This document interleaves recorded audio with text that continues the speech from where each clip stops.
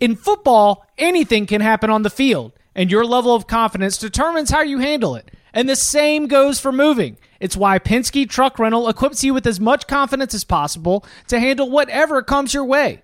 With newer, cleaner, safer trucks, Penske Truck Rental will help you move with confidence.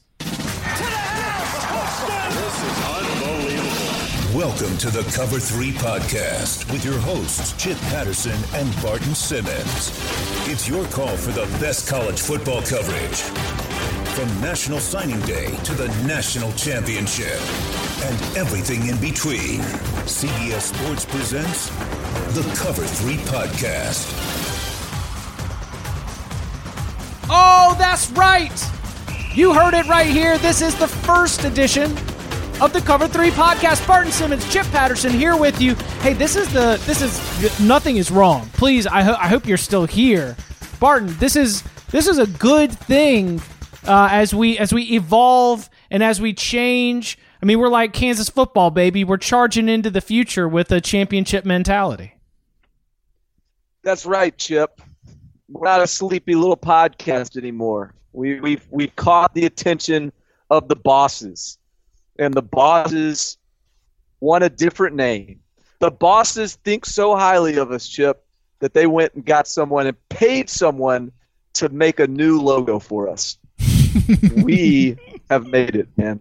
I think we got to take some confidence in terms of where we stand with our podcast listeners. And so I guess as we sit here in this Thanksgiving week, we should be thankful for you, as we're a little bit less replaceable now as the hosts of the Cover 3 Podcast with all new branding, music, and everything else.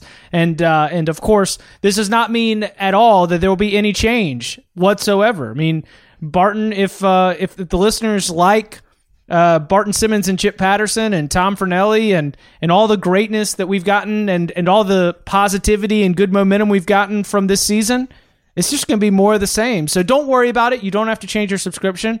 But that's what's up. That's why the logo changed and the name, but it's the same old show.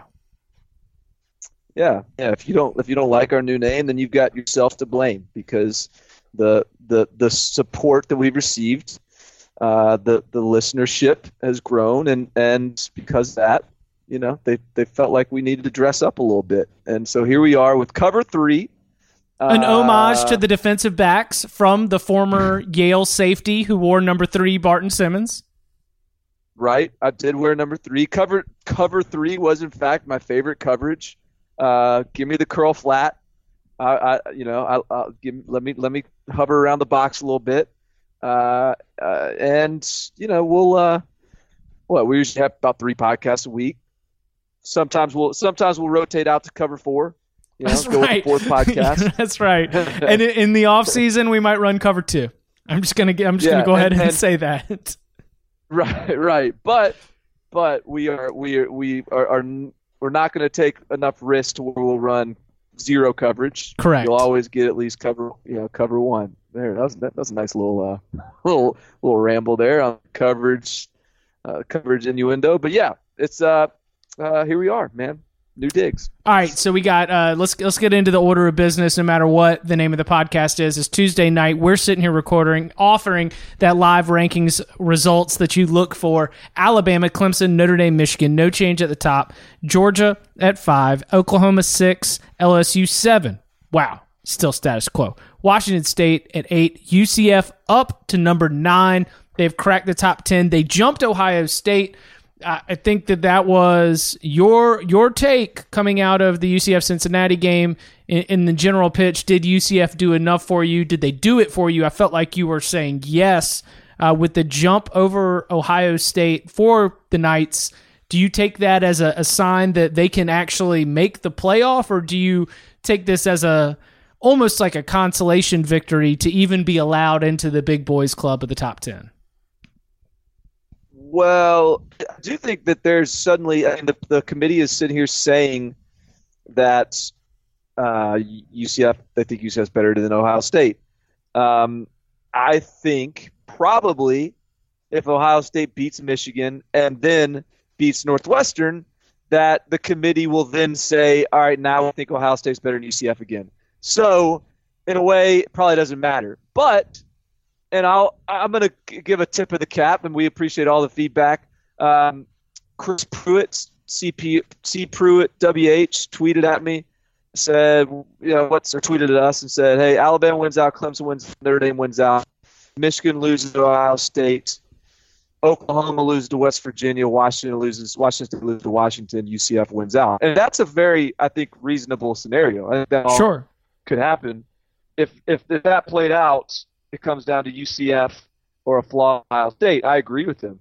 And in that scenario, yes, like as we sit here today, it's easy to envision UCF then sneaking in the back door. The problem with that is, as we've talked about in the past, you got to think about Ohio State differently if they've beaten Michigan, and probably they still get in. But it would be a very reluctant Ohio State in the playoffs. It would be I don't think anyone would really be satisfied with that, and there probably would be I think the faction of UCF supporters would grow to extend outside of Orlando and Danny Kanell.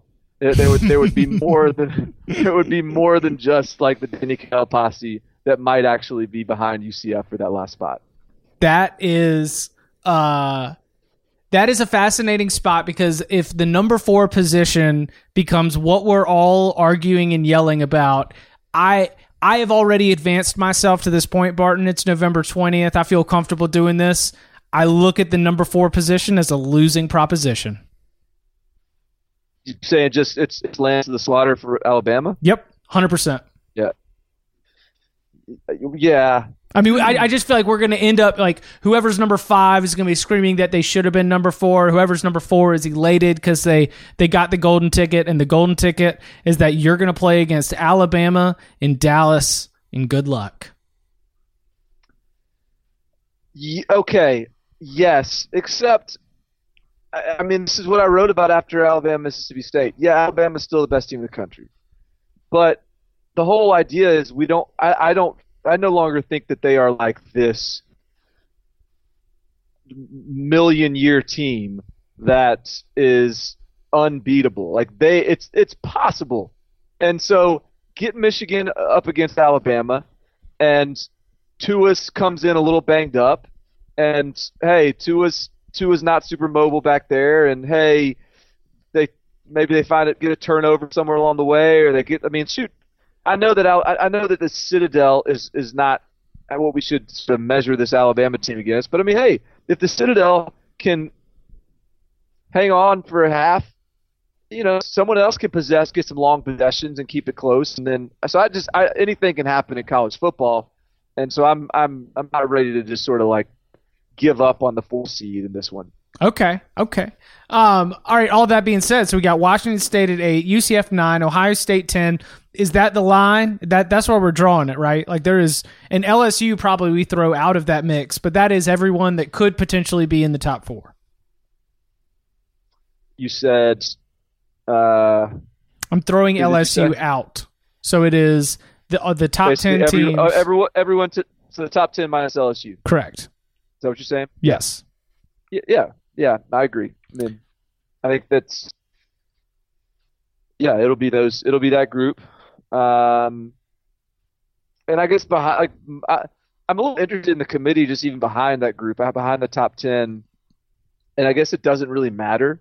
So it's just sort of argument's sake. Does kind of, and this is what I hate, because it does kind of if those teams are representing quality wins for other teams. Like I'm looking at Penn State, and all of a sudden you're like, in Ohio State, I mean, you win in Happy Valley, Penn State's the number 10 team in the country. That's a top 10 win. Yeah. Like I'm not sure I wouldn't have Utah above all those Florida, Penn States. I certainly would have West Virginia over Florida and Penn State. We'll see where we get. West Virginia. I'm picking West Virginia 100 times over 100 if they play either Florida or Penn State. Do you still think Kentucky at 15 is quality win? I don't know. I mean, I wouldn't have Kentucky over Washington. Right. I wouldn't have Kentucky over Utah either. I mean, Kentucky's falling off. Kentucky is peaked. That MTSU team is for Sunbelt purposes, they are a good team. Cayusa. That's a team. That is a team. They're CSA. Sorry. Yeah. That is a team that got housed by Vanderbilt and got housed by Georgia. And so I'm not gonna go pat Kentucky on the back for going and beating them by 11. So I don't know. I mean, I don't know how much I should care about that 11 through 17 ranking, but I don't really love it. Wouldn't be how I would do it. The difference is that you're right, it doesn't actually matter. All the committee is really asked to do is to pick the top 4 teams and then slot the at-large positions for the rest of the New Year's 6. What happens 11 through 17 or 11 through 25 only matters in that they need it as their arguments to defend their decisions up top. That is the only value for it. Well, look, this is what I like about it. We decided to have a committee select the playoff team. So when you decide to have a committee, it is by definition subjective. Right. And so they're gonna just decide who they think the best teams are. And then they're gonna decide that, and they're gonna shuffle around that 11 through 17 range. And I'm not saying they're gonna do it in some sort of malicious, conniving way, but their biases are already baked in. They're what's in their subconscious regarding who's the best teams is already baked in, and they're going to sort that out that way, even though probably West Virginia and Texas should be both over Florida and Penn State. Yeah. And so the Big 12 should be getting, I think, a lot more love here than the Big 10 should, and the SEC for that matter. But that's just, that's just a subjective perspective making this thing happen. So it's interesting. I would have disagreed with that if I was in that room. I've seen some of the most talented athletes fail because they lacked one essential ingredient: confidence. Without it, everything else goes to waste, and it'll make or break any athlete. Listen, the same is true with life off the field too, especially when it comes to moving. It's why Penske Truck Rental equips its customers with as much confidence as possible to make their move successful. They do this by offering newer, cleaner trucks that are among the safest on the road. Every truck undergoes a multi-point inspection, and guess what? You get unlimited miles on one-way rentals. So whether you're moving across the country or just across town, Penske Truck Rental will help you move with confidence. And now we've got a double truck edition of Teams on the Move this week. A couple of incredible Friday games that I wanted to make sure that we got our chances to really dig into. We'll be recording the Locks pod tomorrow. But here with again, you mentioned Big 12, so this is a good time. Oklahoma, a team on the move. A team that could be on the move to the college football playoff. Washington, probably not on the way to the college football playoff, but Washington State obviously has hope for some chaos and some advancement. So I want to start in Morgantown. You said you would take West Virginia over Florida or Penn State 10 times out of 10. Oklahoma and West Virginia meet on a Friday night in Morgantown 10 times. How many times do you think West Virginia wins? Oklahoma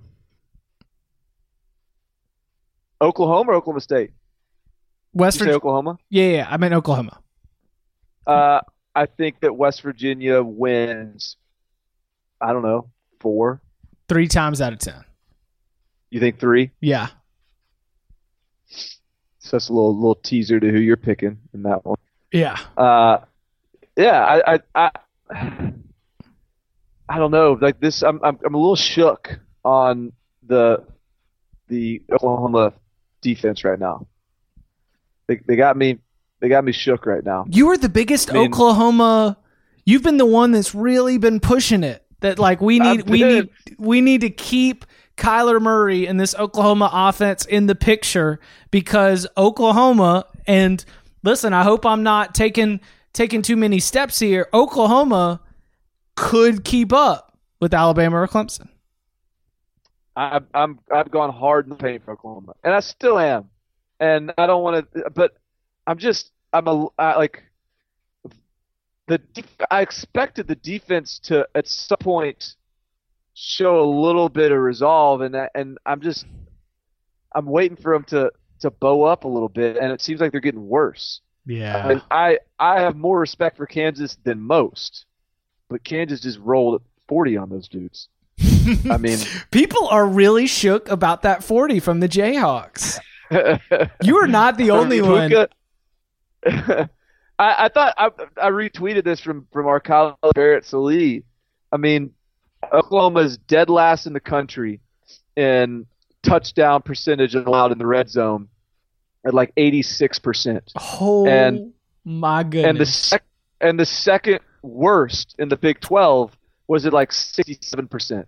So they're 20 percentage points worse than the second worst in the Big 12 in red zone touchdown percentage allowed, worst in the country. And that's awful, man. You get in the red zone against Oklahoma, you are scoring. And so it's just I still like my thing with Oklahoma, and the reason why I'm still sort of hopeful. I don't know about hopeful. The reason I think that if they got into the playoffs that they would be a worthy combatant is I'm going to continue to pound the drum that this is one of the best offenses anyone has ever seen. I don't care how long you've lived. This is one of the best offenses you've ever seen. So when you got something that is that good, I think it's worth acknowledging and worth sort of taking stock in that value and how important that is. So that's why I'm kind of on the Oklahoma train. And so I'm you know what, I could have answered your question with, you know, West Virginia wins 3 too, and I'm out with that. I think that's probably about right also.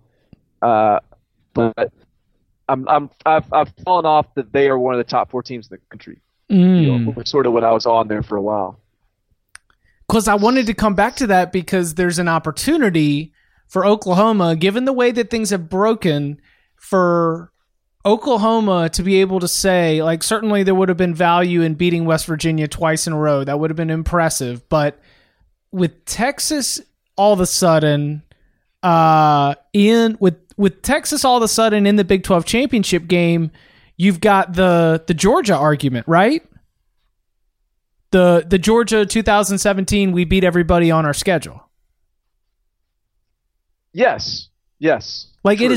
It is shaping up for Oklahoma to have a very strong argument for number 4 as a one-loss Big 12 champion who beat everybody on its schedule and has the best offense in the country. Like, that is a playoff-worthy resume, but in the best first most deserved, I wanted to revisit, do you still believe that Oklahoma is one of the 4 best teams in the country? Well, just like everything that we're talking about, the lens that we're looking at this through is through present day, whereas the lens we will be looking at it through when the selections are made, that present day will entail an Oklahoma team that just beat West Virginia on the road and Texas in the Big 12 championship game. And so that probably is going to change everybody's opinion of them, right? Mine included, once again. And not to, I mean, that Oklahoma should get in over Ohio State, in my opinion. Oh, no doubt. I hope. Yes, if Ohio State wins out, I absolutely believe that. The question is, do they have?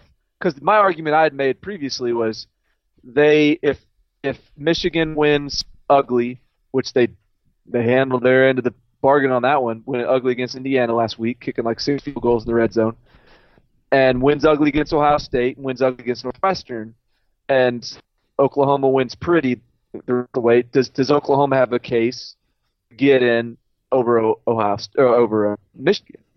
That I think is the more interesting. No one's really talking about that, but that I think is.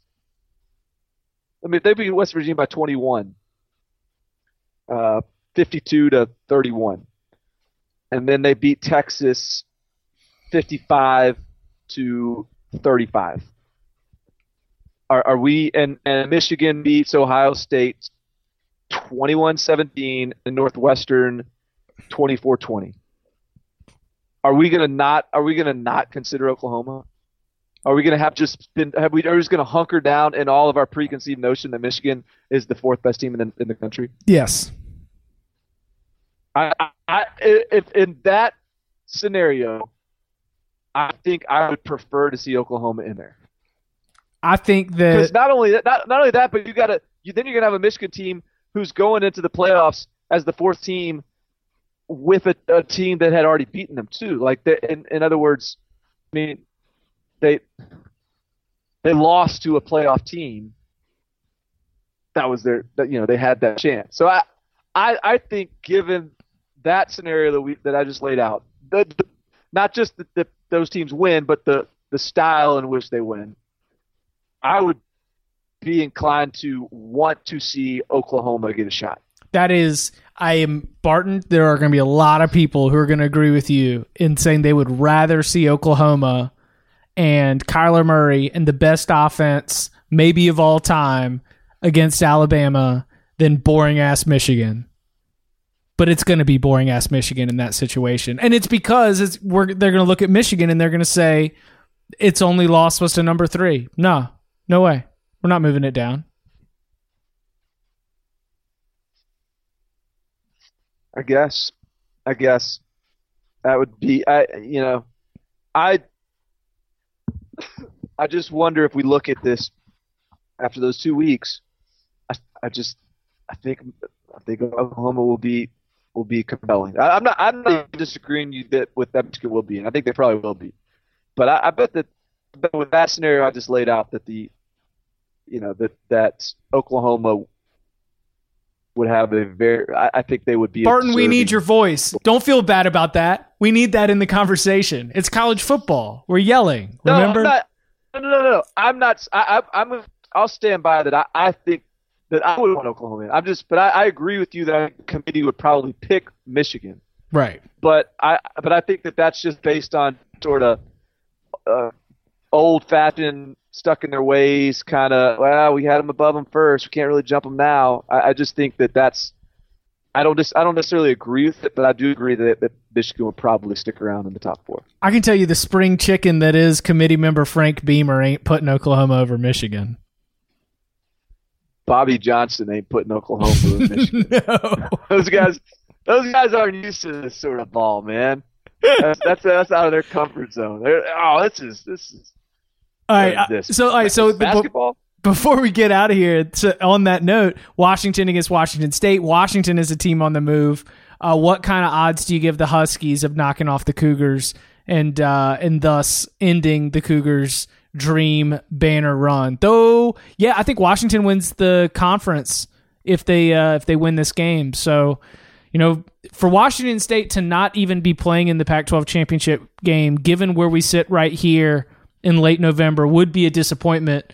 What do you think happens in the Apple Cup? I don't know. I think Washington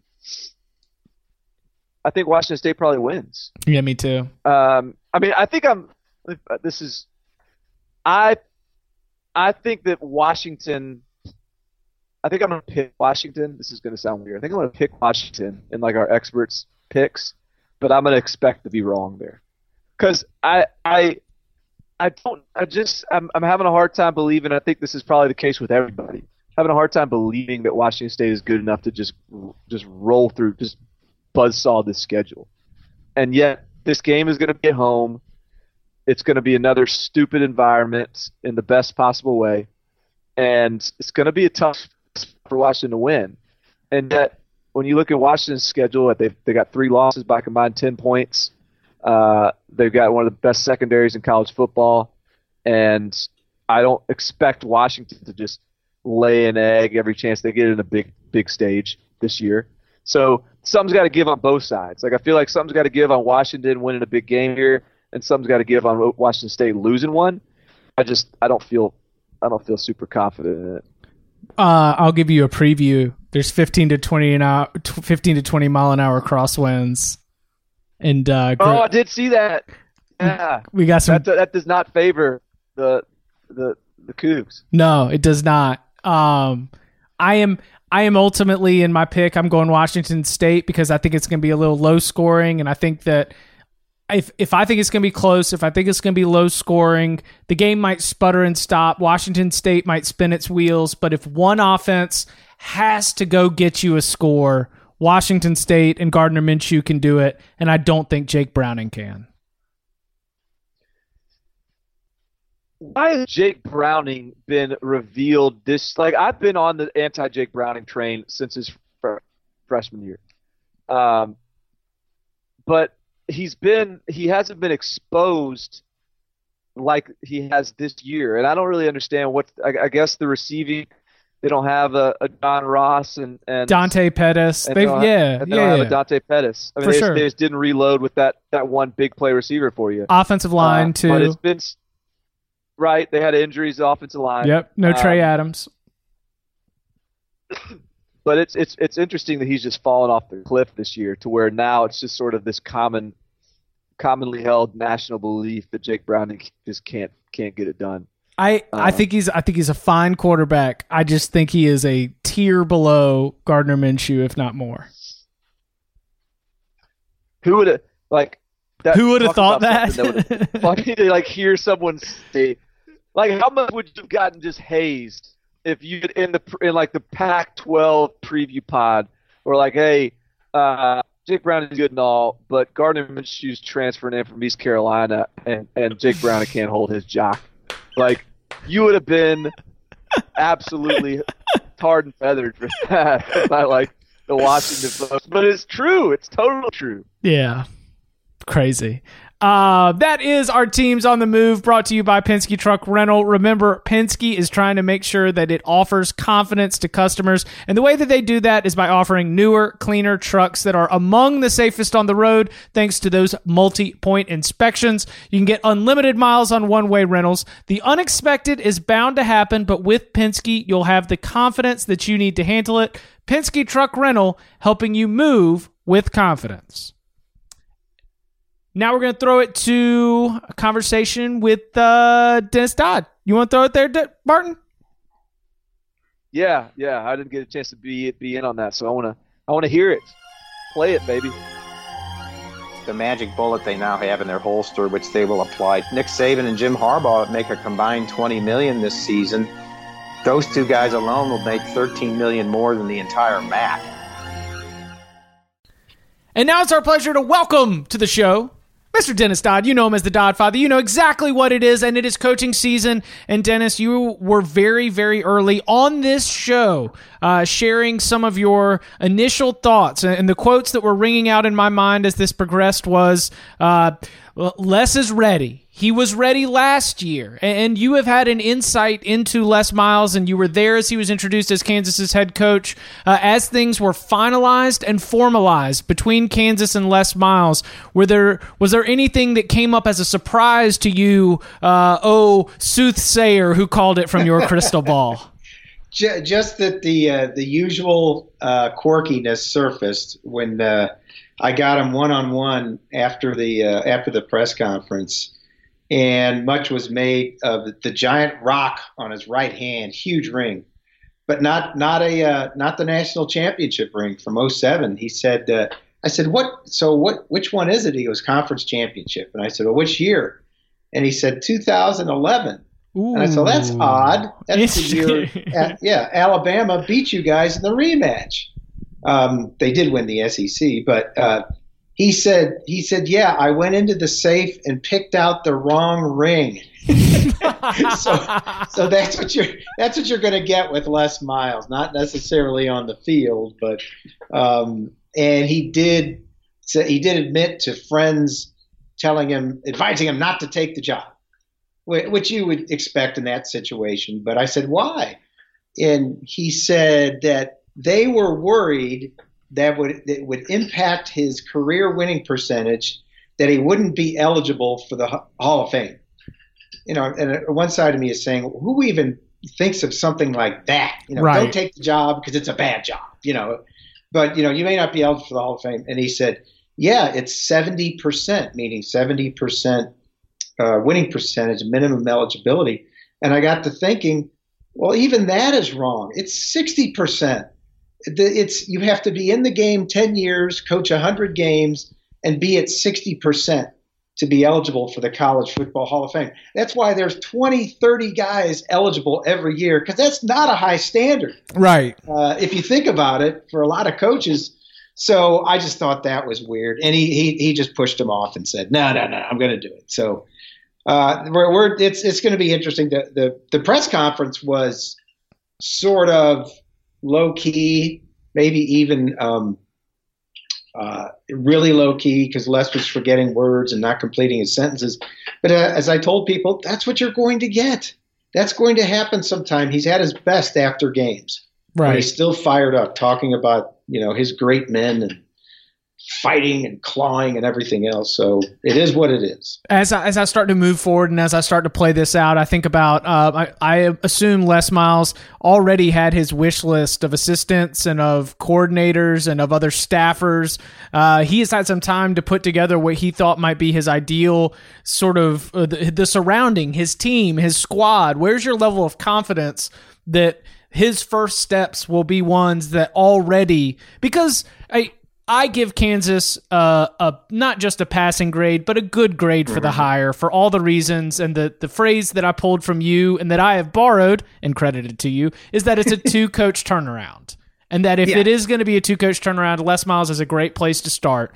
So passing grade on the hire. What about from what you're seeing, sensing, or thinking is going to be the next steps for Les Miles, and what are going to be some of those first challenges?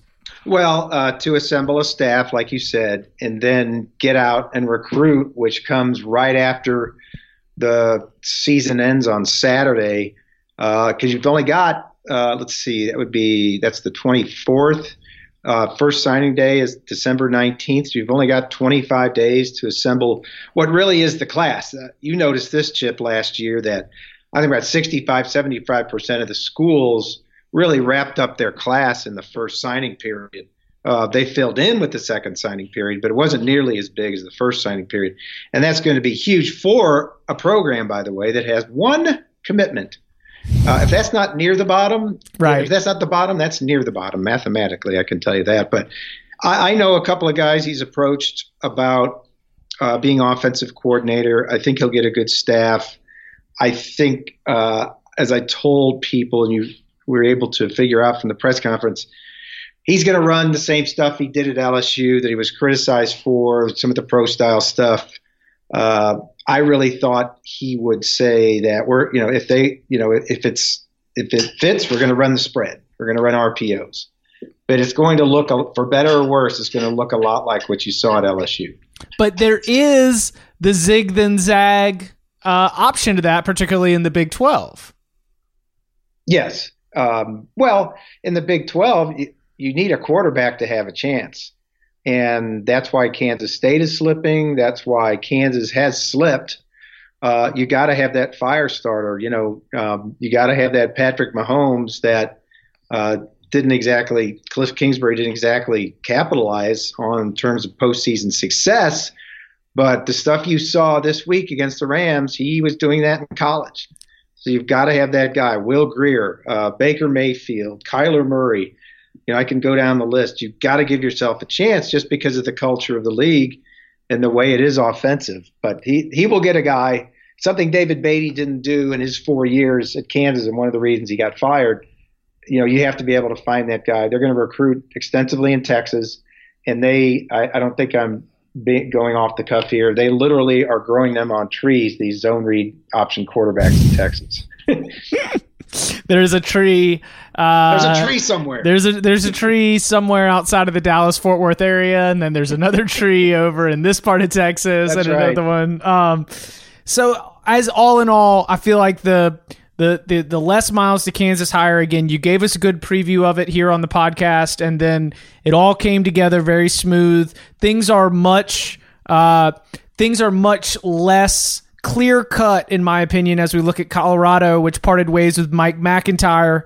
That job is fascinating, particularly with the reports that Rick George, the athletic director, wants.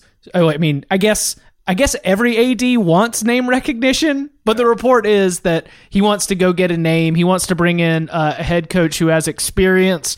What are your sources? What do you believe that Colorado coaching search looks like? Well, I just heard lately that Jim Leavitt, his name has become prominent. He's the defensive coordinator at Oregon. Oh yeah, we talk about him a lot on this podcast. Yeah. He is no stranger. Who was defensive coordinator at Colorado under Mike McIntyre. I think he'd be a good choice. He's 61. We know his baggage. He's alleged to have struck player at South Florida. If he isn't hired there, I think he might be the top choice at Kansas State if they're going to make a change. I'm at Kansas State as we speak, and I don't think anything's going to be happening, but you never know. But Jim Leavitt, and then the guys that I think they're going to be in competition with if they choose this route for USC. If USC makes a change is Matt Wells at Utah State and Brian Harsin at Boise. I think they both are going to have a chance to leave, especially if USC opens up. That's two West Coast teams or two Western teams that will have openings. And I think those two schools are good spots for them to move up. So every job in the Pac-12 South except for Utah, I guess, will have changed hands in over a 2-year span. Who am I missing there? Yeah. UCLA, USC, Utah, Arizona State. Arizona State. You're right. In Colorado. And I forgot to mention Kyle Whittingham. Kyle Whittingham's not going to Colorado, but I think he'd be an ideal choice at USC if they just stop and think it through at USC. Yes, I know that So where is your level of confidence right now that USC is going to come open? Well, it starts with them losing to Notre Dame. I think they will lose to Notre Dame. I think there's a lot of people, myself included, who think that Clay Helton is a decent man and a really good coach.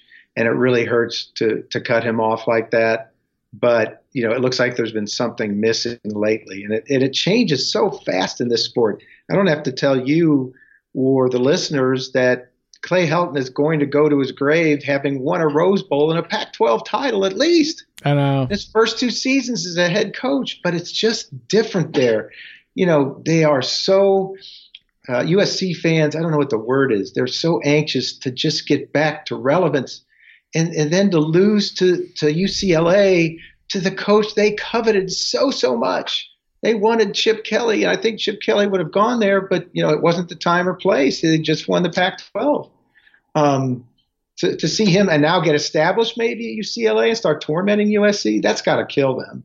So they need they can't limit themselves to let's get the best available USC guy. I mean, Jack Del Rio may be a fine coach, but he just doesn't do anything for me. You kind of know what you're getting there. I think Whittingham would be the guy, and I think he'd finally go. I think he'd go. What about James Franklin, who had to answer questions in his press conference today about the USC job? This is always tough because a lot of coaches are in no-win scenarios when they're asked questions like this. I think back to, and we haven't even mentioned this, but like Jeff Brom, his first question after Bobby Petrino was fired, his answer to me sounded like he's ready to take the Louisville job. Every single bit of these responses is sort of broken apart. And so when James Franklin doesn't give an answer that to satisfy our lust for the coaching carousel, then all of a sudden James Franklin name is entered into the mix. And I ask you, Dennis, aside from just being considered one of the top younger coaches at the Power 5 level, where is a James Franklin to USC coming from? I think it's legit. Well, it's coming from. I think the fact that if he decides to move, it would be because, all right, I'm in this division where I'm cracking heads with Michigan State, and Ohio State every year. And, whatever form that takes, he's already been to a Rose Bowl, so he knows he can get to the highest point. But do you want to do that or, go to a place that's, and I don't want to say Penn State's not unlimited resources, but USC, when you have access to all those players, a chance where you can win again in the Pac-12 South. We just talked about the turnover, and get the challenge of getting USC back to where it is. It's hard to say it's an easier job than Penn State or it's a better job. It just might be time for him to go, because it's not going to get any better than that Rose Bowl for the appreciable future, as long as Urban Meyer and Jim Harbaugh are there. So it may be time for him, and I wouldn't blame him. I think he'd do well there. People early on in his career, like 2 years ago, were he's just a car salesman, self-promoter. Guy's a good coach. He's right. Fantastic. Ross Tucker, a friend of the podcast, had an interesting comment on here a few weeks back.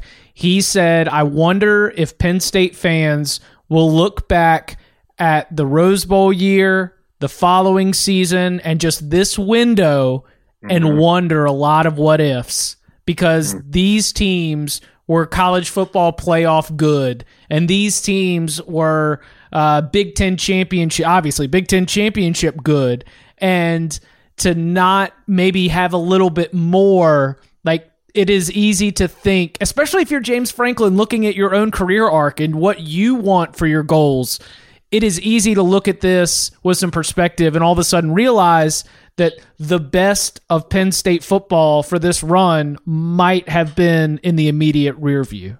Yeah, that's a great point. And that goes along with what I'm saying about butting heads with those three schools in your own division. We got there, but look what it took to get there. And Michigan just looks like it's reaching its high point of consistency among Jim Harbaugh. I don't know if or when Urban Meyer's going to leave Ohio State, but I think the answer to that is Ohio State football is greater than any coach they'll ever have. They'll be fine. They'll get somebody good if Urban and his health issues keep him out. From within, go ahead. That's all I want to say. Go ahead. From within the depths of the facility, do you feel comfortable speaking about the man whose name is on the stadium? Yeah, I do. I'm fine. Is the room that you're in bugged right now? Are you gonna? No, it's fine. Okay. I asked him this is why I came. I came to ask him this one question. With all due respect, Bill, there are now at least 3 publications that have called for your retirement. You wouldn't even thought of that as recently as 2 years ago. There are allegations of you withholding bowl rings out of spite, withholding scholarship checks out of spite, and violating the NCAA rule for the weekly limit, 20-hour work weekly limit. How do you respond to that? And he responded to it. He didn't. He gave a very cryptic answer, which I think will appear in the piece. That he said some of that was discipline related. And I said, anything that we have done, in my estimation, has been fair. So that, again, he's not denying any of this. This is how he's explaining it. There are certain things that we do that are relative to discipline and not doing the things you're supposed to do, not taking care of your business, whether it happens to be personal behavior, whether it has to be not taking care of your financial obligations to the university, there are consequences. So that's a really cryptic quote. He didn't deny any of this that has come down. He's just saying, I did it because of X, which is, look, I don't see any scenario. And X equals I can, or I think I can. Right. I'm the most important. I'm the most powerful person in the state and one of the most powerful people in college football. And if I don't like the way you practice for 4 years, I'm not giving you your bowl ring. So, I mean, so how do you think this ends for Kansas State? And I guess this is if you are Kansas State and you're considering the future of the program and you don't want it to be Sean Snyder, then it's time to start trying to make sure that Colorado doesn't gobble up Jim Leavitt. Yeah, and that's the open-ended question. There's no one here that has the you-know-what to ask him to retire. Maybe the president, who's fairly close to Bill. He's a former Air Force major, I think, is close enough to Bill to basically, to gently suggest it might be time. But I was told this week by a former person on the staff that said he's not retiring. So if they want him to go, what's it going to look like? Is it going to be really ugly like it was eventually with Joe Paterno or Bobby Bowden? or is he going to have a farewell tour, next season or at the end of this season, and he goes down as one of the all-time greats, which he already will. But in the meantime, Kansas State is headed towards its only second sub-500 season since 2009 when he returned from retirement, and the last time they didn't go to a bowl game was 2009. So even imperceptibly, even if you don't believe any of that other stuff we talked about, a little bit perceptibly, you can see it slipping. What do you think? Do you think that Jeff Brom is introduced as Louisville's coach on Monday? We're recording this on Tuesday afternoon, by the way. Yeah. I think it's really soon after the end of the season, after they play Indiana. I think we've already said on here, maybe it just makes too much sense. Grew up there, played there, coached there. Louisville is desperate to get back to relevance. And this has been a horrible crash and burn season. For anybody who doesn't like Bobby Petrino, and there are a lot of people that don't, I certainly didn't expect this. I don't take any satisfaction with this, because it may be a bigger job than people think. But Jeff Brom is that guy. He knows the territory. He's that guy. All right, Dennis, thank you very much. You can follow him on Twitter at DennisDoddsCBS. You can follow me at Chip_Patterson. Dennis, thank you very much. Chip, thank you.